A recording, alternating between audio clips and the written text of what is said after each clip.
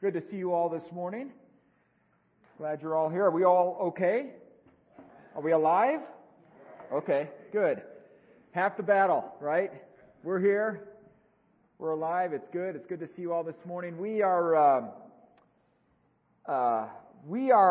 in the middle of a series, actually, that we began last week called I Am, in which we are looking at and studying the I Am statements of Jesus Christ. Last week, we looked at Jesus' statement that I am the bread of life. And if you remember, the context of that statement was when he had just fed 5,000 plus people. 5,000 men we certainly know, but certainly we think that there were more than that because that doesn't include the women and children. And if you add those in, anywhere from 10 to 15 plus thousand people. And what we learned last week is the fact that not only does Jesus take care of us now and forever, but really the essence of that I am statement.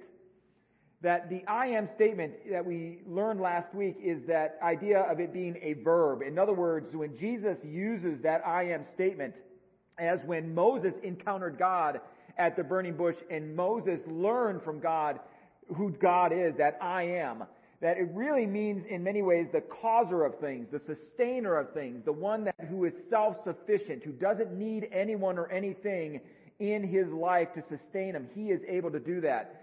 And I don't know about you, but I take great comfort in the fact that God is not sitting around watching things. You know, he's not up in heaven watching things going on the TV and he's like, hey, Gabriel, if you're going to the kitchen, why don't you bring me back something to drink, kind of thing. He's not doing that. He's just not saying, hey, look at this, Michael, look what they're doing down there. Isn't that just crazy? I mean, this makes for good reality television, doesn't it? God isn't up there just kind of watching things go along, is he? He is the causer. He is actively involved. He is, by his name simply of I am, it's that verb. He is actively engaged with what is going on in our world today. And I know that at times maybe we have felt or maybe we have believed at certain points, certainly within the last year, if not more, with COVID and everything else going on, and we have looked at our world, we've looked at our country, and we've looked at things going on, and we thought, where is God? It's hard to see him in these things, isn't it? Sometimes with all that is happening, and oftentimes it's hard stuff, even dare I say negative stuff. It's hard to see, where are you, God, in the midst of everything that is going on? And the reality is, what we have started last week and we're going to continue this week, is that God is still here. He is still engaged. He is still causing things. He is still actively involved in our lives and in our world, which, let's be honest, it's his world. We just put all our muddy, disgusting fingerprints all over it. It's his world. This is still his world, and we are his people. He is still actively involved. And if you get nothing from today's message, I hope that you will just know that truth and let that truth settle in your hearts this morning. God is not distant. He has not written any one of us off. He has certainly not written any one of this world or any of one particular country off. He just simply hasn't. He is still here, actively involved. We just sometimes miss it. Or we just simply don't see, and that's understandable, the bigger picture until we look back and we think, oh, there you were, God. You know, it's interesting when we look at the Gospels, I mean, we're not the only ones who struggled with that. The apostles, the disciples, those who actually walked with Jesus, if you read the Gospels at certain points, they will throw phrases in there. You know, at that time, they didn't understand, but it wasn't until his resurrection that all of a sudden they began to piece together what it was that Jesus was doing, because they too went through tough times, didn't they? They too questioned, what are we doing here? We gave up our very lives to follow Jesus, and Jesus is going to the cross and dying? Seriously? This man that we spent 3 years traveling with, giving up our profession, leaving our families behind, doing this stuff, and he's going to the cross, and he's going to die, and he's leaving us? And then what you see is the beauty of what Jesus was doing, but for the disciples, they could only see it as they looked back, and they said, I get it. My hope and my prayer this morning is that no matter what, is that someday And maybe we hope that that day will be sooner rather than later, right? That we can look back and we can say, oh, God, that's what you were doing. I can see it now. We may not see it perfectly, but at least hopefully we can look back and see some semblance of the fact that God was still working. God is still active. He has not given up and said, forget this. These people are really messed up, way beyond anything I could ever do to redeem them. It's just simply not true. All right? And today's statement that we're going to look at, I hope, pours gasoline on that fire of truth. I hope that today's statement that we're going to look at just kind of magnifies and amplifies that truth even more so. And not only that, I hope that we discover what our role is in what Jesus shares in this statement that we're going to look at today. And that statement is this: I am the light of the world. I am the light of the world. Man, isn't it just beautiful? I am the light of the world. Now, I don't know what you think of when you think of light of the world. When you hear that statement, oftentimes what I think of, and oftentimes what we look at when we look at scriptures, is that the very first thing, when you open up Genesis, the very first thing that God speaks, He speaks light. He speaks light. What is really interesting about the book of Genesis and how light comes into this picture is the fact that Genesis opens up, and if you read the very first verse in Genesis, it says the earth or the world was formless and void, and there was nothingness there. It was like this black pit, if you will. How I interpret that, how I understand that, is the fact that even before our world was created, things had already taken place that were well beyond our comprehension. One of the biggest was, I believe, Satan had already rebelled against God, and a third of the angels had already gone with Satan and were cast out. In other words, there was already fallenness present. There was this chaos, this void, this darkness, this blackness, that all of a sudden now, those things that God created, the angels themselves, a third of them said, you know what? We're not going to worship you. We're not going to honor you anymore. We're not going to be with you anymore. We're going to go and do our own stuff. And how much that must have broken God's heart.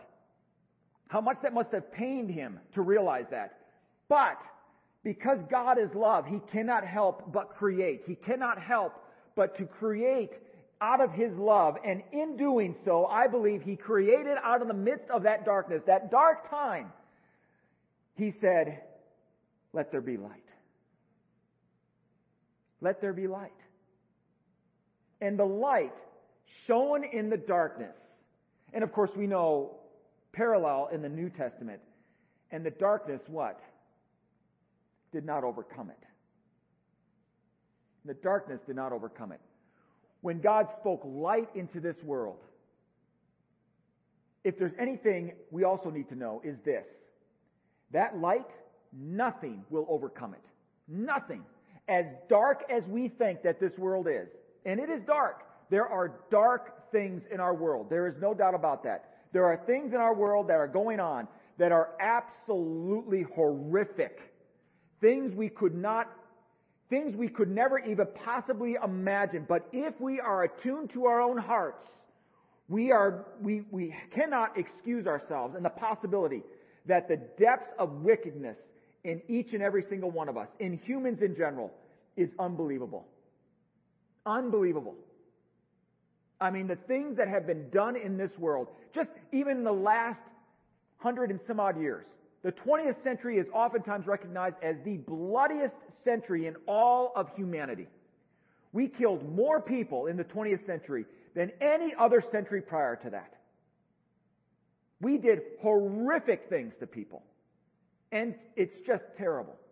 And yet, the light shines in the darkness, and the darkness doesn't overcome it. So this kind of light that we're going to look at today is a special light. When Jesus says, I am the light of the world, this is not some pithy saying.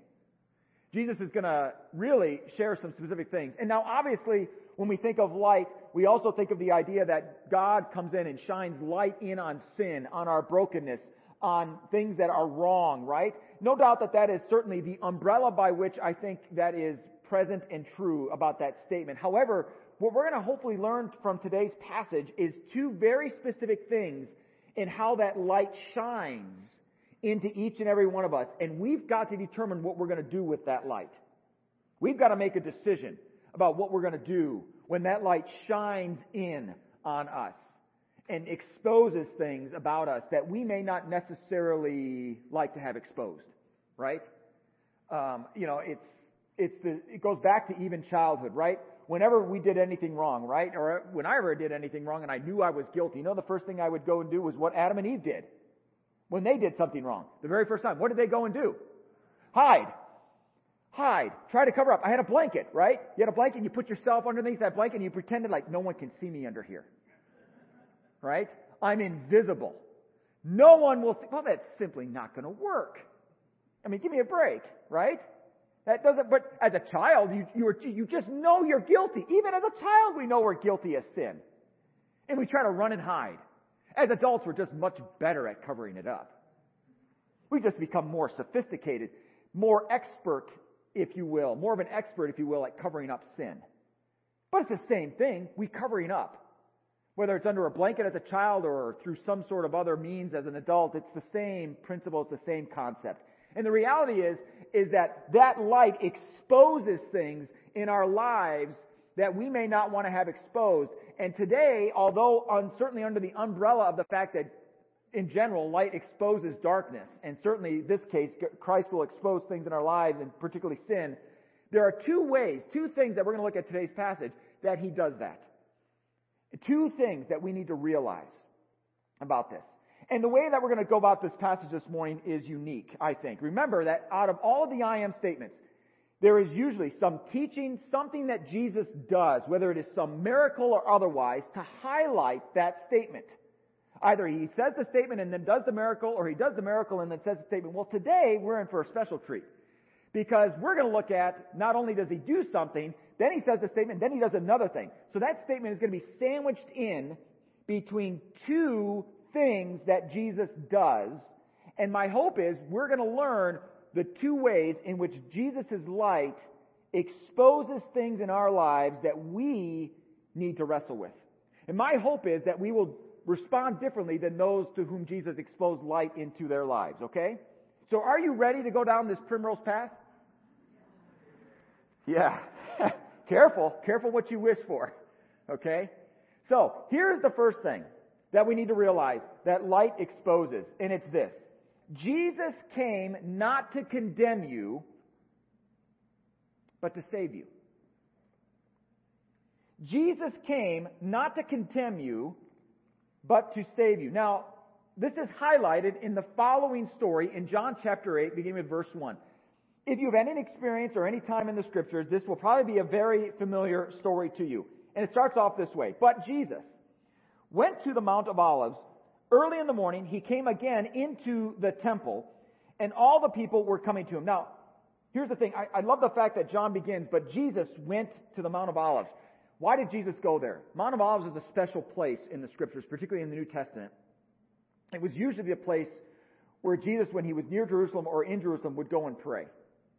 I have no doubt that probably he was doing the same thing here. Really important, possibly, to understand why he was praying, because here's what was going on. So he goes back to the temple, and all the people were coming to him, and he sat down and began to teach them. The scribes and the Pharisees brought a woman caught in adultery, and having set her in the center of the court, they said to him, "Teacher, this woman has been caught in adultery in the very act. Now, in the law of Moses commanded us to stone such women. What then do you say?" They were saying this, testing him so they might have grounds for accusing him. Get a sense of this scene. Let's pause here. I don't want us to simply gloss over this without understanding the absolute thing that was going on here with these religious leaders and scribes. Jesus is teaching people, and in the midst of his teaching, real life cuts in. Often does. And here's the real thing. The scribes and the Pharisees bring this woman, and they say to Jesus, this woman was caught in the very act of adultery. In other words, They caught her in the very act of adultery. And they bring this woman, and where do they place this woman? Not off to the side, right? Not off into some extra side room so as to try to protect her dignity, whatever is left of it. No. What they do to her is they put her in the center of everyone. Think about that. Have you ever been placed in the center where everyone was looking at you, right? Something that maybe in grade school or high school that you had to give an answer and the teacher calls on you and says, what is the answer to that math problem? And all the eyes are on you because you know what? You don't know the answer. Oh, I've been there many times. I hate math. Right? I realize math is necessary and I use it and I have a calculator. I get through it just fine, kind of thing. But nonetheless, think about that.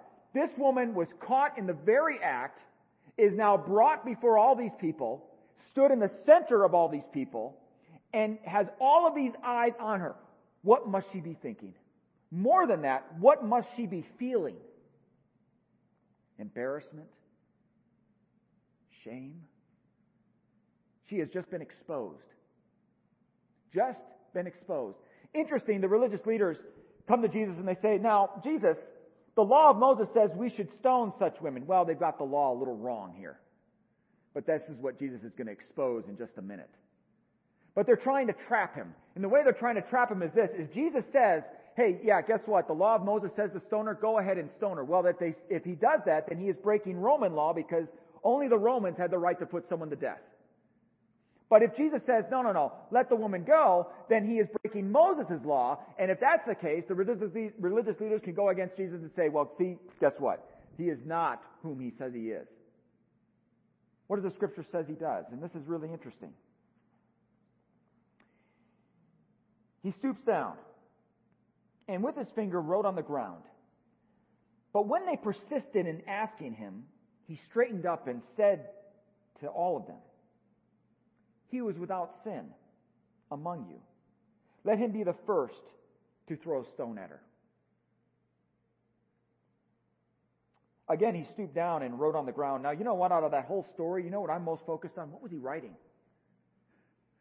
What in the world was he writing? Was he just doodling? I don't know. We don't know. It's not important. If it was, we would have known. But John doesn't give us that information. When they heard it, verse 9, they began to go out one by one, beginning with the older ones, and he was now left alone, and the woman where she was in the center of the court.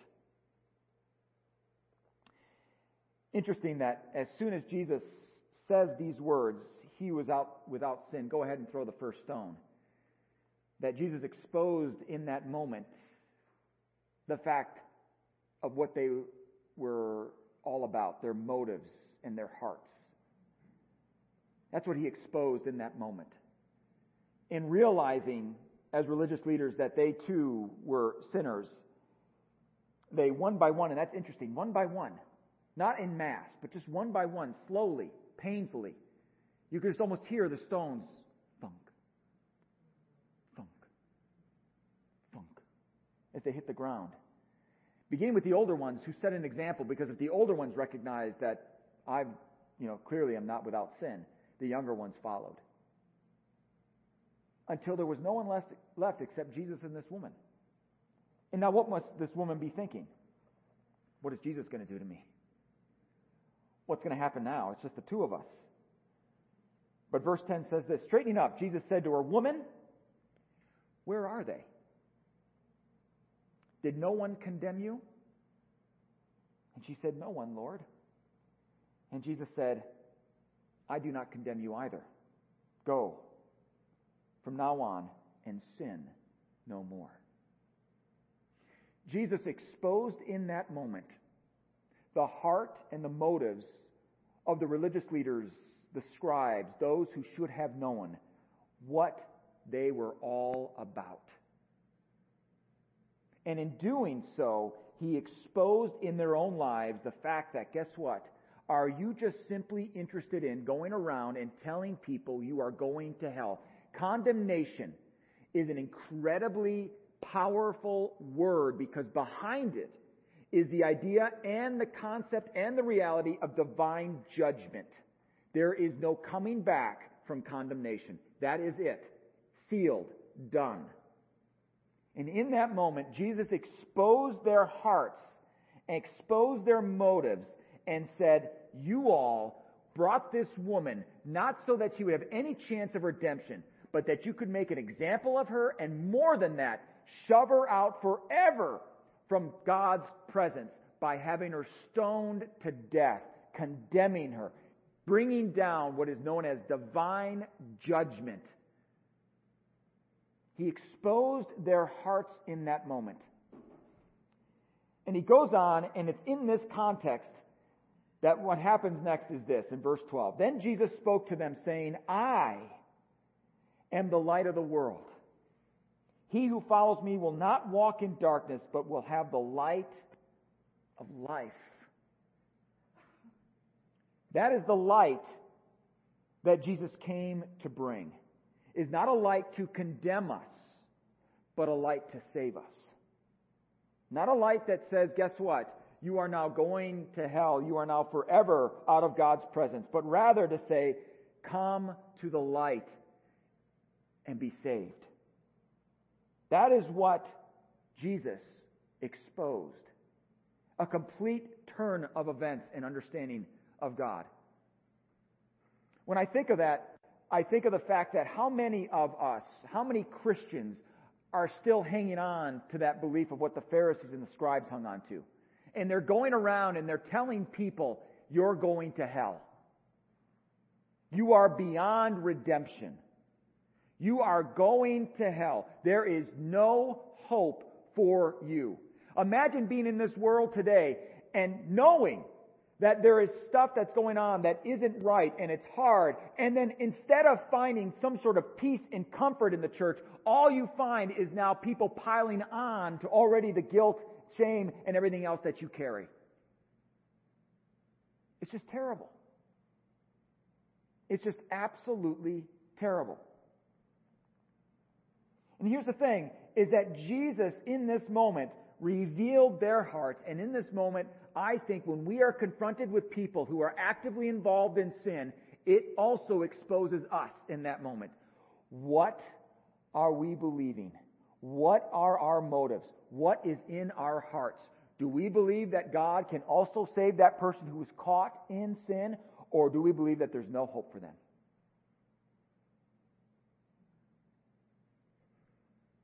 Those are the times when light really exposes what we really believe, is when we're confronted with really tough stuff.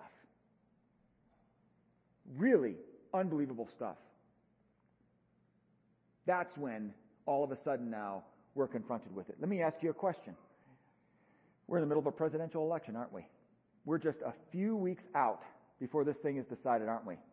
Less than, I think, 2 weeks, right? Come, Lord Jesus, come. Right? How many of us look at those who might have differing political views, and we look at them and we judge them, not with just some sort of superficial judgment, but we really believe that some sort of divine judgment, that we believe there's no hope for them.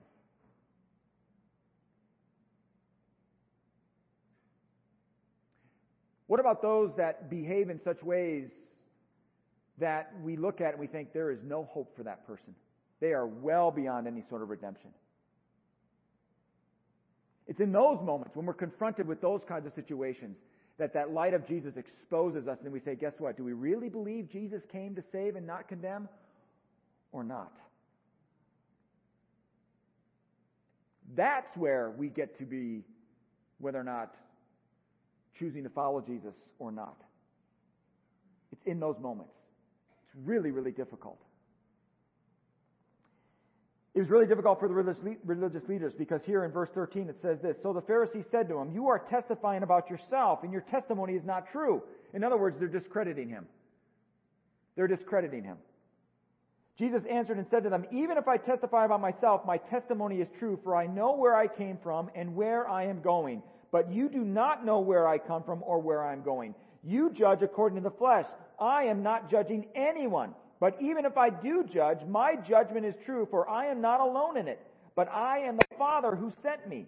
Even in your law it has been written that the testimony of two men is true. I am he who testifies about myself, and the Father who sent me testifies about me.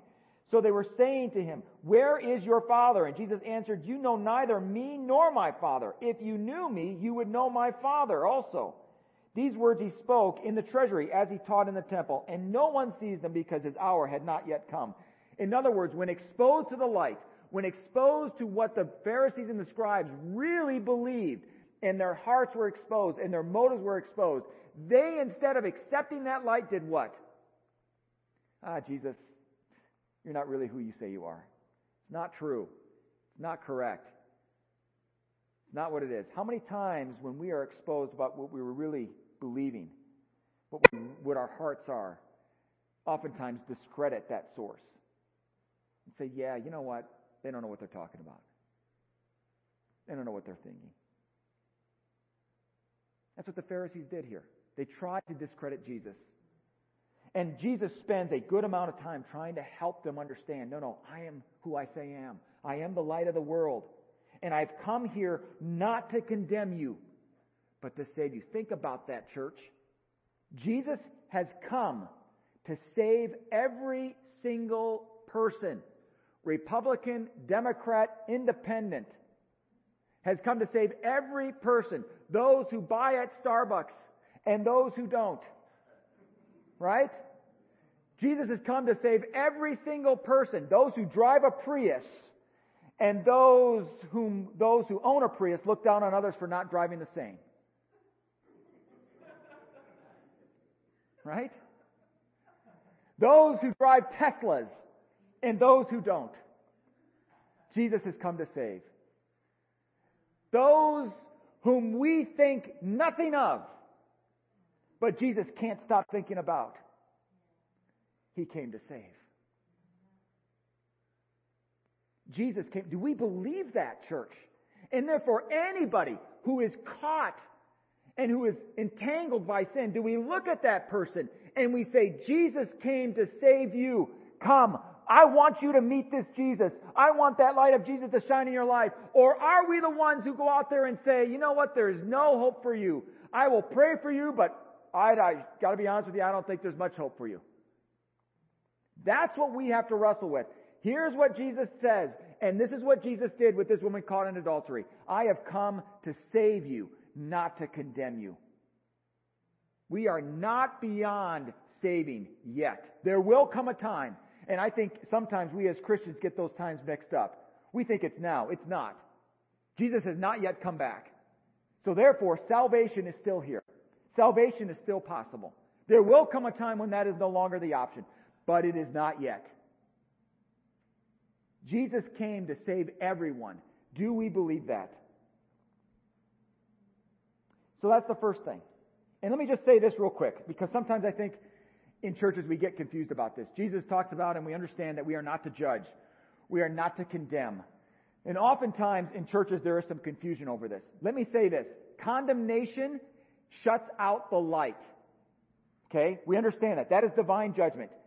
When churches, however, have to practice oftentimes correction, it is not condemnation, it is church discipline. There is a difference. Discipline seeks restoration. Discipline is trying to get people, Christians, who have gone off on their own and have in some ways disobeyed Jesus, to get them to come back to that light and to once again be obedient to Him. That's discipline. That is not condemnation. Condemnation says there's no hope. Discipline says there is hope. So hear me when I say this. Although we will not condemn, that doesn't mean we won't seek discipline if and when necessary. There is a difference. As parents, I hope I never communicated this to my children when I discipline them. And by the way, I'll be honest with you, we rarely spanked our kids. It didn't work. It was largely ineffective.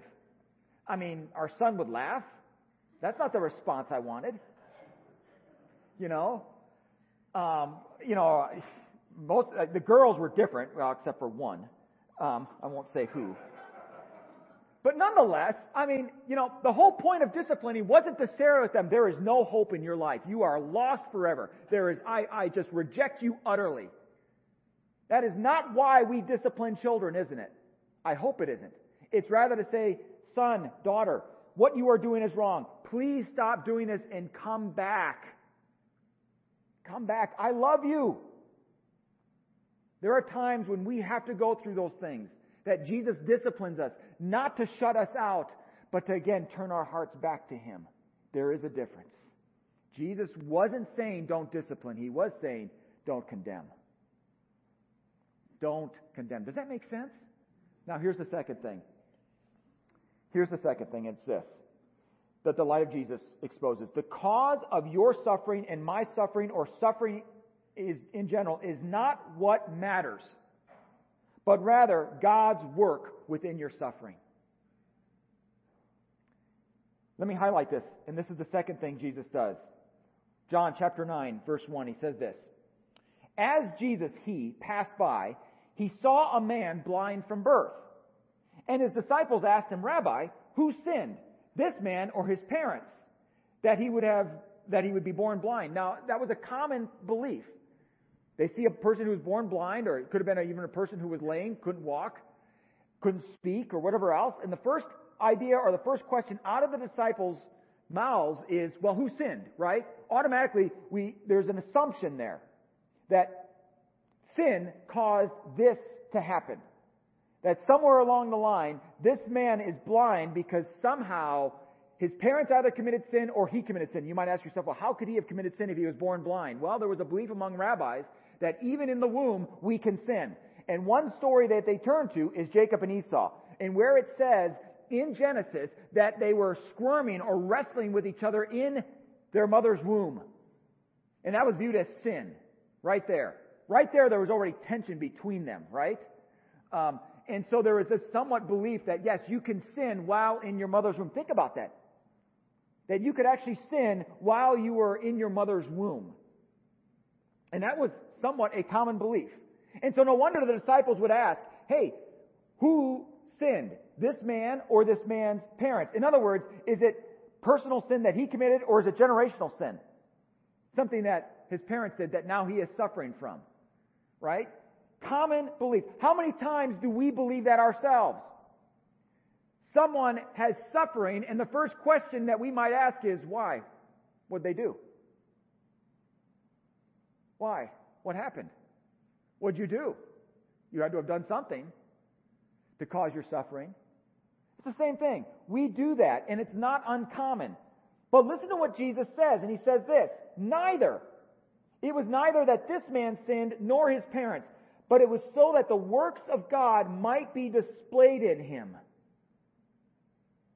In other words, this man did nothing, and his parents did nothing. That's not what caused his suffering. It was instead, regardless of what caused it, what was most important was not what the cause and effect of the suffering is, but rather what God does in the midst of suffering. He was trying to completely turn their perspective around.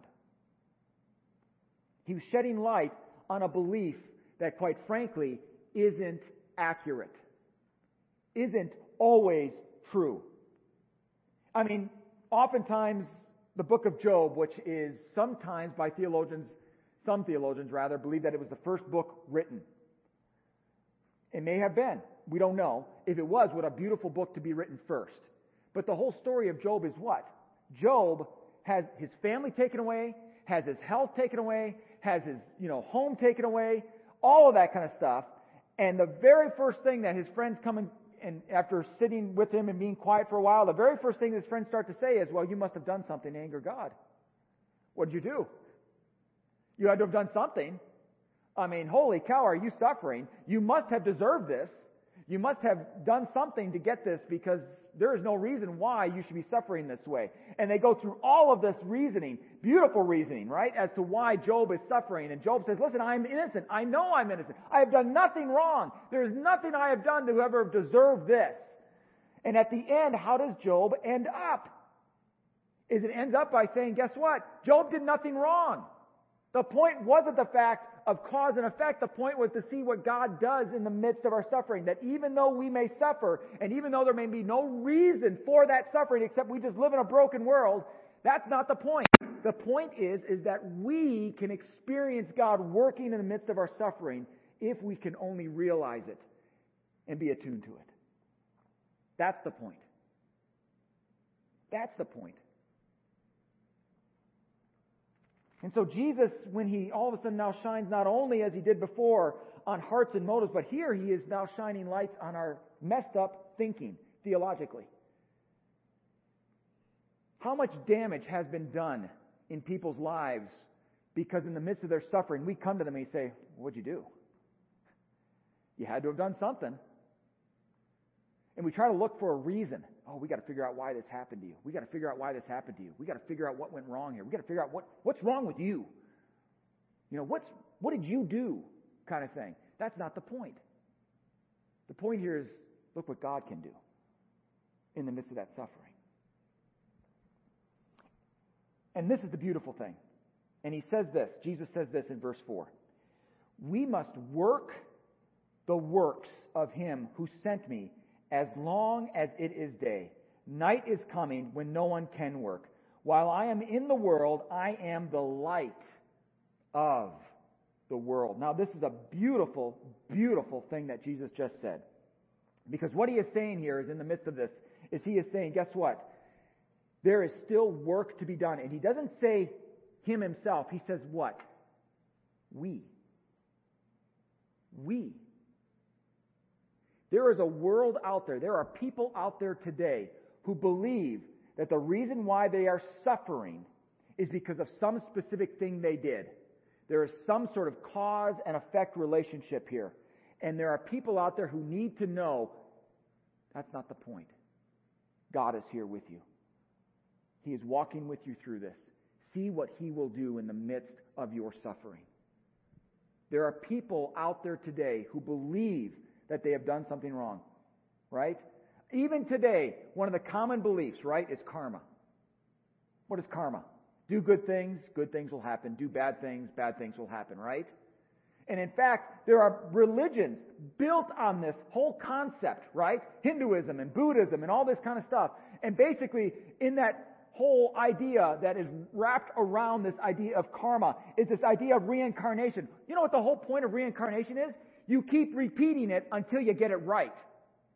It's Groundhog Day. Oh, you messed up in this life. Well, you get to have to try it again until you get it right. And it's only when you finally get it right that you finally have arrived. Jesus cuts through all of that and says, that's nonsense. Absolute nonsense. You don't get do-overs. Thank goodness. Would you want to come back again? I mean, I love Lazarus. I love the story of Lazarus, but think about that. Lazarus had to die again after Jesus raised him from the dead. I mean, seriously. He was dead, in the grave, dead, you know? And he got raised from the dead and has to go and live life and then die again. Oh, seriously? I got to go through this again? You know? No. Jesus says that is simply not the way the world works. You will never get it right. And that's not the point. The point is, look what I will do in the midst of your suffering. Look at what I will do in the midst of your suffering. And not only that, we as a church, as followers of Jesus Christ, have a responsibility, as Jesus shared when he said this, we must work the works of him who sent me as long as it is day. Brothers and sisters, it is still day. Jesus is still here through the power of his Holy Spirit. It is not night yet. It is still day. We have work to do. And he involves us in it.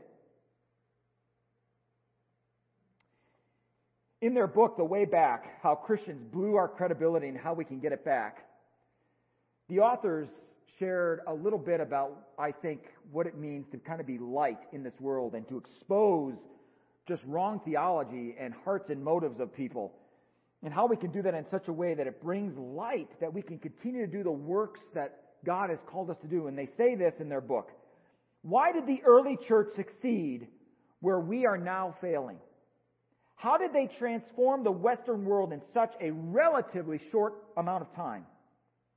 They did it because they did things that baffled the Romans. The early church didn't picket, they didn't boycott, and they didn't gripe about what was going on in their culture. They just did things that astonished the Romans. They took in their abandoned children and babies. They helped their sick and wounded.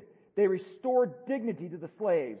They were willing to die for what they believed. And after a while, their actions so softened the hearts of the Romans that they wanted to know more about these Christians and who they were and who was the God they represented. Without confrontation, protest, or debate, love did its work. That's a beautiful thing, isn't it? I just can't help to think that in the world that we live in, when there is just a lot of screaming and a lot of arguing and a lot of debate, needless debate, air-wasting debate, truly air-wasting debate over things, that the way that God calls us as Christians to be light in those situations is kindness, gentleness, self-control, fruit of the Spirit type things. Just to go about and just say, man, I love you. Just to go about and say, the reason why I love you is because Jesus loves you. Because if it was just up to me, I probably wouldn't. I'll be honest. But because of Jesus, I love you. Because Jesus loves you. I heard a pastor share this, and I thought this was great. You young men and those who are married and those who are going to get married and those who want to get married, listen to this. Okay? Listen to this. Pastor shared this, and I thought it was just fantastic. Chances are, if you are married, and those of you who are married, you're probably going to shake your heads on this. At some point, your spouse is going to turn to you and say, honey, why do you love me? But before that, they're going to ask, do you love me? Right? And of course, you're going to say, well, yes, I do love you. Of course I love you. And they're going to say, why do you love me? I want to give you the answer that will get you out of the doghouse every single time. Do I have your answer? Do I have your attention? Because this is so important, because this is the love that Jesus has for us. And this is what you can say when your spouse asks you this question. And it's this: I love you because I love you, because I love you, because I love you. Right? Oftentimes when that's asked a question, men, we oftentimes fall into saying things that maybe aren't very good. Honey, do you love me? Yes, I love you. Why do you love me? Well, because you're beautiful. Well, because you have a good income. Well, because you have a great job. Well, because you have good, you parent the kids so well. Well, because you're a wonderful cook. And certainly your spouse will take that in and be appreciative. But if they're smart enough, they'll say, wait a minute, no. Those are all conditional things. Someday it's going to come that I may not be beautiful anymore. Someday I may burn your food. Right? Someday I may lose my job and everything else. And in those moments, would you still love me? No, the answer is, I love you because I love you because I love you because I love you, because that's the way Jesus loves us. It's not because what we can bring to Him. It's not because what we can give to Him. It's not because we're serviceable. That's not why Jesus loves us. Jesus loves us because He loves us, because He loves us, because He loves us, because He loves us. That's it. That's it. That's the light of the world. That's the light that He came. That's the light He shines. He loves us because He loves us, because He loves us, because He loves us, because He loves us. That's it. That is it. I want to end this morning with some lyrics. I was listening to a song this morning, and I've listened to this song countless times. And for some reason, as I was preparing for the message this morning, I stopped as I was listening to this song, and I said, wow, this is really pretty neat. The song is called Sun. That's simply what the name of the song is, Sun. And this is the lyrics with it. It's what the song says.